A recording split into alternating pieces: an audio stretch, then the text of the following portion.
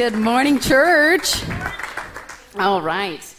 Johnny, I wanted to thank you so much for a very legitimate excuse to go shopping. I couldn't let my church ladies down, so that was really, really nice. All right. Good morning, everybody.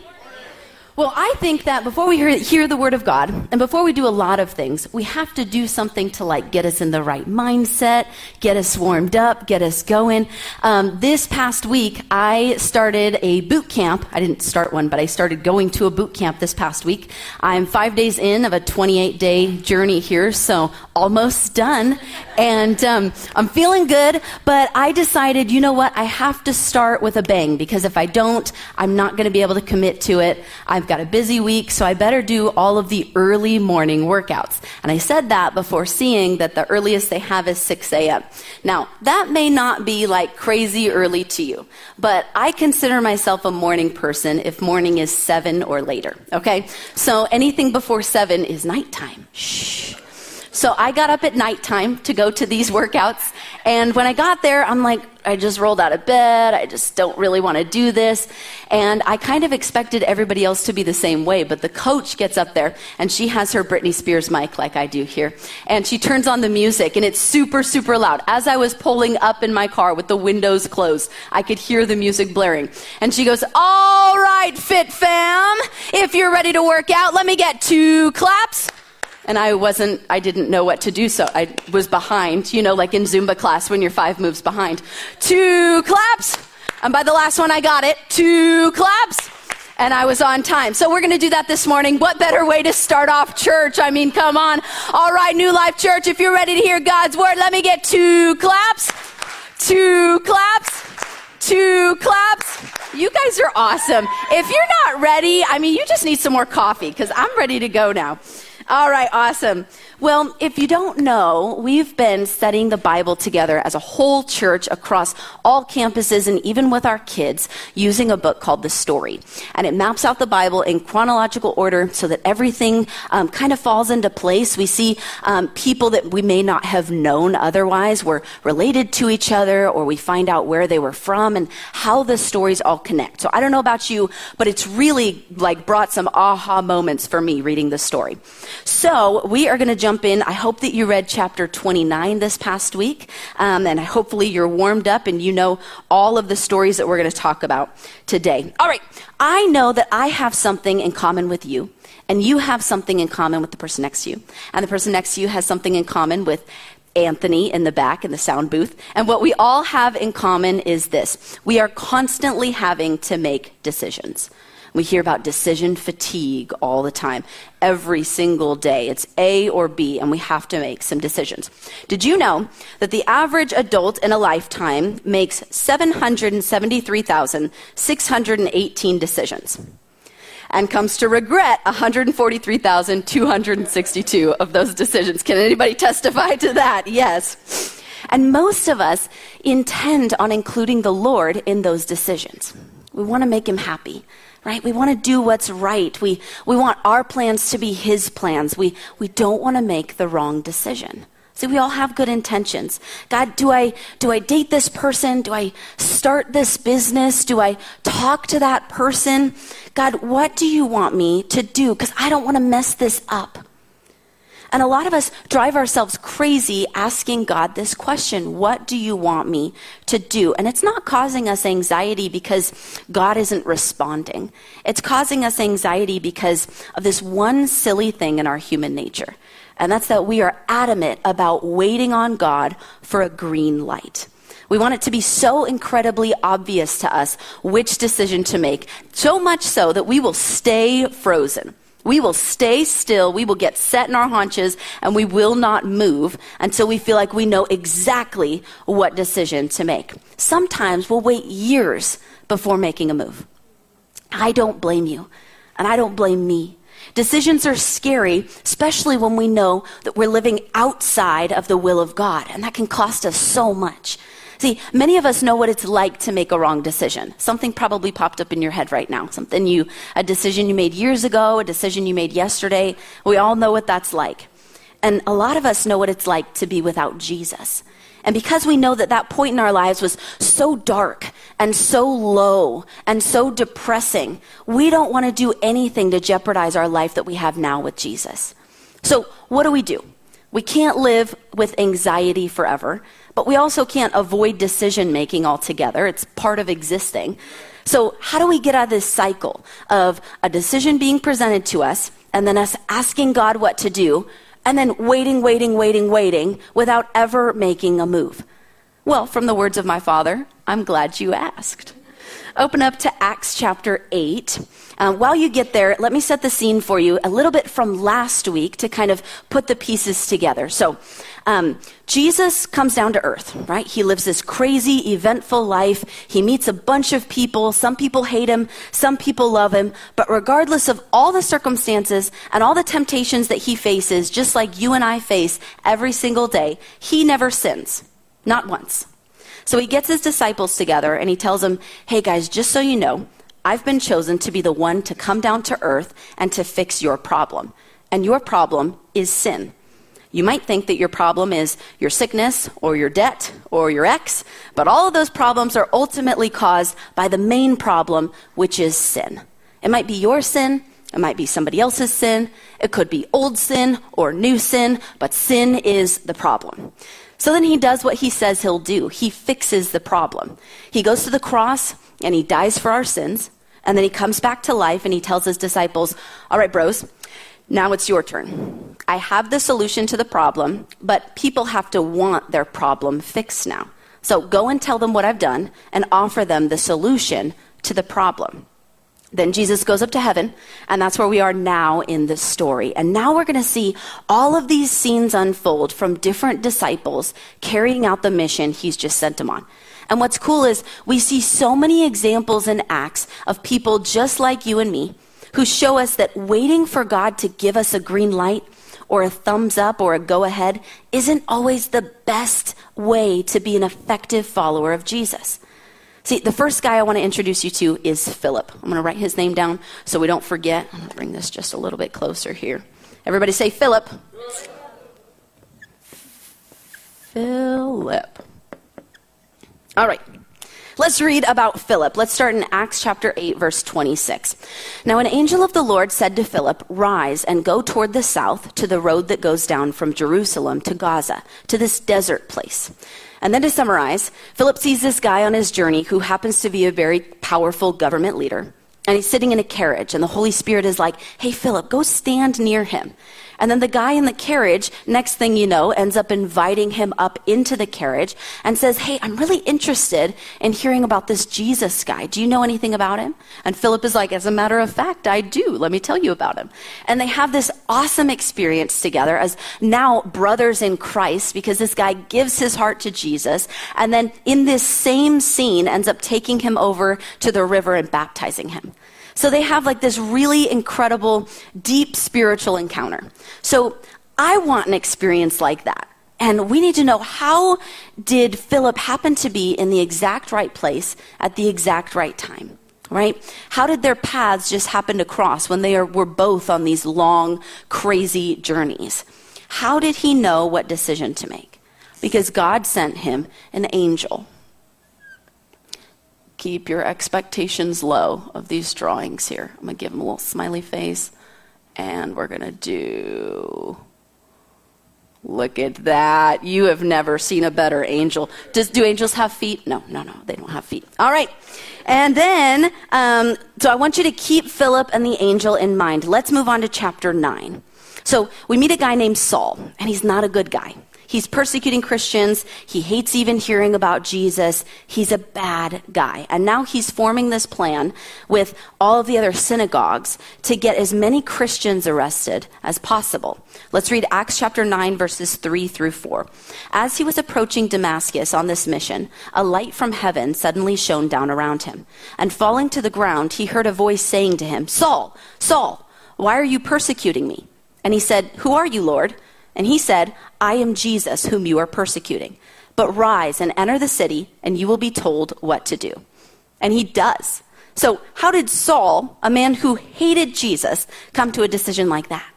Because he heard the audible voice of Jesus. So we got Saul, and he heard the voice of Jesus. All right, I want you to remember him, and we're going to move on to the next story here, because as Saul goes to the city that he's supposed to go to, the story kind of switches over really quickly to a guy named Ananias. Let's read verse 10. Now there was a disciple in Damascus named Ananias. The Lord said to him in a vision, Ananias. And he said, Here I am, Lord.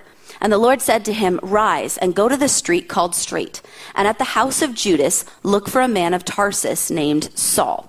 Am I the only one getting like Liam Neeson movie vibes from this? Like, it's just a crazy specific task that he needs to do from this voice that he hears, like Grand Hotel, 7th floor, room 658, come alone, right? And what's crazy is Ananias does it, okay? So Philip gets an angel, Saul gets a voice, and Ananias gets a vision.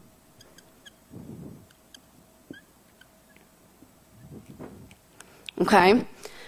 So, what do we do when we've been told for so long that when we read the Bible or when we read a story, we're supposed to put ourselves in the story to find out how we're supposed to live our lives, right? Because since we do, it's no longer we've been waiting and waiting for a sign, right? We've been waiting for an angel to show up in our lives and tell us which way to go. We've been waiting to hear the audible voice of God. I'm not going to make a decision until I hear God's voice. We've been waiting to see a specific vision, to fall asleep and have a dream of what our future is supposed to look like. The problem is we are limiting how God chooses to speak to us based on how he's chosen to speak to somebody else. But direction from Jesus happens all throughout the book of Acts. These are just a few of them. Example after example of being told where to go and what to do and who to go with, and they all experience something different. But one thing they all have in common is that they never asked for it. They weren't waiting for an answer. They knew the Lord was with them, so they went on their merry way, and sometimes without a clue where they were headed. Philip wasn't visited by an angel while he was sitting on his knees, pleading with God for the next step in his life. He wasn't twiddling his thumbs. He certainly wasn't wasting time. You know what he was doing? The Bible says he was hustling. See, we didn't read the story before the story when we read about Philip. So we're going to jump up to verses 4 through 8. It says, But the believers who were scattered preached the good news about Jesus wherever they went. Philip, for example, went to the city of Samaria and told the people there about the Messiah. Crowds listened intently to Philip because they were eager to hear his message and see the miraculous signs he did. Many evil spirits were cast out, screaming as they left their victims. And many who were paralyzed or lame were healed. So there was great joy in that city. So Philip didn't wait. He just went. And he didn't do it timidly. He was out in the streets telling every soul that he could. He wasn't posting an encouraging meme on Facebook, right? He wasn't posting a selfie praying for the people of Samaria. He was out there doing it. He was speaking the truth. He was giving his own testimony, just like we need to give ours. Let's go back to Saul, who's now Paul, because just a brief synopsis, Jesus did a huge miracle in his life, changed his heart, and gave him a new name. So, hallelujah. And now he's writing to a church in a city called Corinth. He's writing to them because this guy who was persecuting Christians, he wanted all of them to die. He was getting them stoned and flogged and telling on them, and it was a crazy situation, is now starting churches. And he started this church. And I want to read to you what he said to this church. First, I will visit you after passing through Macedonia, for I intend to pass through Macedonia. And perhaps I will stay with you, or even spend the winter, so that you may help me on my journey wherever I go. For I do not want to see you now just in passing. I hope to spend time with you if the Lord permits. Did you see that? He didn't wait for God's will. He just made plans. Now, if God chooses to course correct, he's cool with that. He's giving God his plans, but it's Paul's plans. He's ready to go. So God did change his plans a little bit. If we read in verse 7, God actually tells him where not to go. And when they had come to Mysia, they attempted to go into Bithynia, but the Spirit of Jesus did not allow them. So Paul kind of turned this and flipped it upside down. Instead of saying, okay, God, I know you want me to preach. Where should I go? He said, okay, God, I know you want me to preach, so I'm going to preach to everybody until you tell me not to. All of us want to be in the will of God. And the Bible talks about the will of God in two different terms. So stick with me. I want you to understand these two different terms. The first one is the will of decree. So think of that as God writing history. And the second one is the will of desire. And that's God writing to us, writing to humans. So God's will of decree is described in Ephesians 1:11. It says, furthermore, because we are united with Christ, we have received an inheritance from God. For he chose us in advance, and he makes everything work out according to his plan. God writes history before it even happens, right? He writes when you take your next breath. He writes when the next baby is born and the next person dies. God will write when the next war happens. Everything that happens is God decreed because he has all the power and all the authority. Because of him, without him giving the okay, that means somebody else is in control. And God has all the control. He doesn't have most of the control. God has all of the control. And nothing happens unless he gives the okay. Now, God's will of desire, those are the commands that he gives us. So if God says don't lie, which he does, and we tell a lie, some might say, oh no, then God's will is not done. But remember, God's will of decree is that you have a choice. You have free will. God didn't want you to tell that lie, but he let you tell that lie because that's part of God's decree. And a perfect example to put these two ideas together is the crucifixion. See, the Bible says that at the cross, the Father sanctified the Son for your sins. And yet, in Acts chapter 2, it says it differently. In a really summarized way, murder happened. See, they killed Jesus. And of course, by then it was already written in God's law not to murder. So God's will of desire was broken when Jesus was murdered. But was his will of decree broken? No. So we have decree, and that's set in stone. That's not changing. God writes history. And then we have desire, and that wavers based on our decisions. But there's a third will of God that we try to insert ourselves that doesn't actually exist. And that's the will of direction. And all of a sudden we strap on our backpack and wait to hear this familiar song that we know will bring us some comfort. Come on. Some of you know this song. You know it. You know it. If there's a place you gotta go, I'm the one you need to know. I'm the map. There you go. I'm the map. If there's a place you gotta get, I can get. Now you know it. I'm the map. I'm the map. I'm the map. Thank you guys. Yes. Okay. The problem is following the will of direction would be so much easier, right? It would be amazing if we had a talking map like Dora, but we don't. That's the bad news. The good news is that one of these wills of God does speak to us. See, the Bible isn't like a map that we're used to using, but it is a long list of specific desires of God. He lays it all out for us, and it couldn't be more specific what he wants from you. He'll tell you exactly what he wants, but he will not tell you what he has planned, because you are not God. I am not God. He's God. He keeps his plans to himself. So let's read Acts chapter 13, verses 46 to 47. We had to speak the word of God to you first. Since you reject it and do not consider yourselves worthy of eternal life, we now turn to the Gentiles. For this is what the Lord has commanded.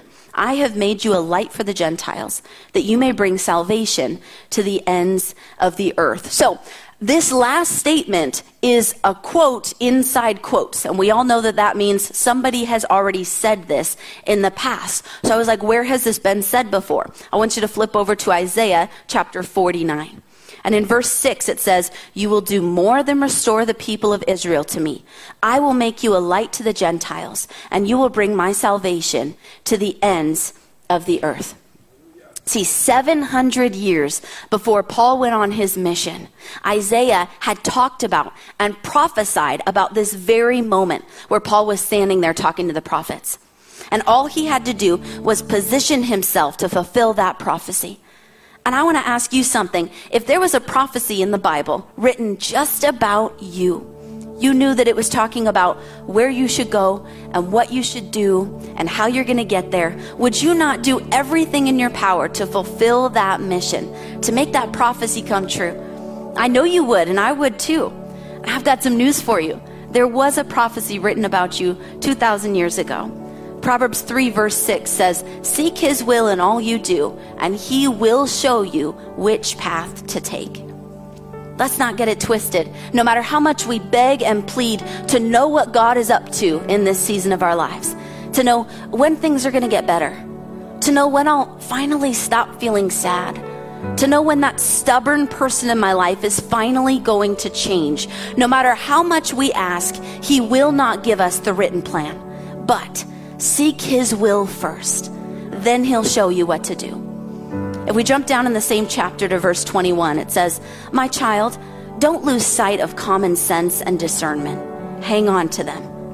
So when you're at a crossroads with a big decision to make, you're paralyzed and you don't know what to do, yes, there are times when we are to wait on the Lord. But this verse says he will also give you discernment and common sense. So what are you going to do with it in the meantime? Would you close your eyes? I wonder if anyone here or joining us online today would say, yeah, that's me. I've been frozen. I might be living life, doing my day-to-day thing, getting business done, but there's something missing. I haven't been using my time for the kingdom of God. Being a light to others is something I think about in my prayer time. It's something I honestly want to do, but when I get to work, or when I see my relatives who are usually pretty nasty to me, or when I get upset and lose my temper, all that kind of goes out the window. And I want to be better. I want to be intentional with this season of my life. I don't want the years to pass and suddenly I realize all the missed opportunities I had to share Jesus with somebody because maybe I'm too busy waiting for a green light. If that's you and you want to ask the Lord today for help, nobody looking around, I'm going to ask you to raise your hand right now and let me pray for you. Praise God. Father, you know the beginning from the end.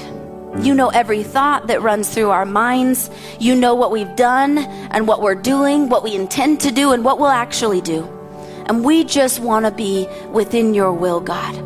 So would you give us courage to act while we wait on further instructions? Would you remind us in this season of waiting or in this season of wondering what decision to make that you are with us? All we have to do is step out in faith. And if you course correct, we are ready for that, God. You control us, but we're ready to take that next step. We thank you for the free will that you've given us, that we get to make these decisions, God. God, you don't push anything on us. You just invite us to follow you. So God, we choose today to follow you with everything that we have. Father God, I pray for protection and favor as these people, as your people, go out and tell others what you have done for them, God. We thank you, Jesus, for the change that you've made in our lives, God. The transformation, the Saul to Paul transformation that we've all experienced. We don't take it lightly. We don't forget what you've done. So we claim our lives to you in Jesus' name. And all God's people said, amen and amen. Praise God. God is with you this week, not down the road whenever you think God will finally give you the plan. He's with you right now. So step out in faith today. Amen? All right, let me bless you before you go. Child of God, may the confidence of Jesus stand taller than your every insecurity. May a hedge of protection shield you from every attack of the enemy. May the truth of God correct every word spoken against you. And may you know your worth and your calling in Jesus' name. God bless you, church. You are dismissed.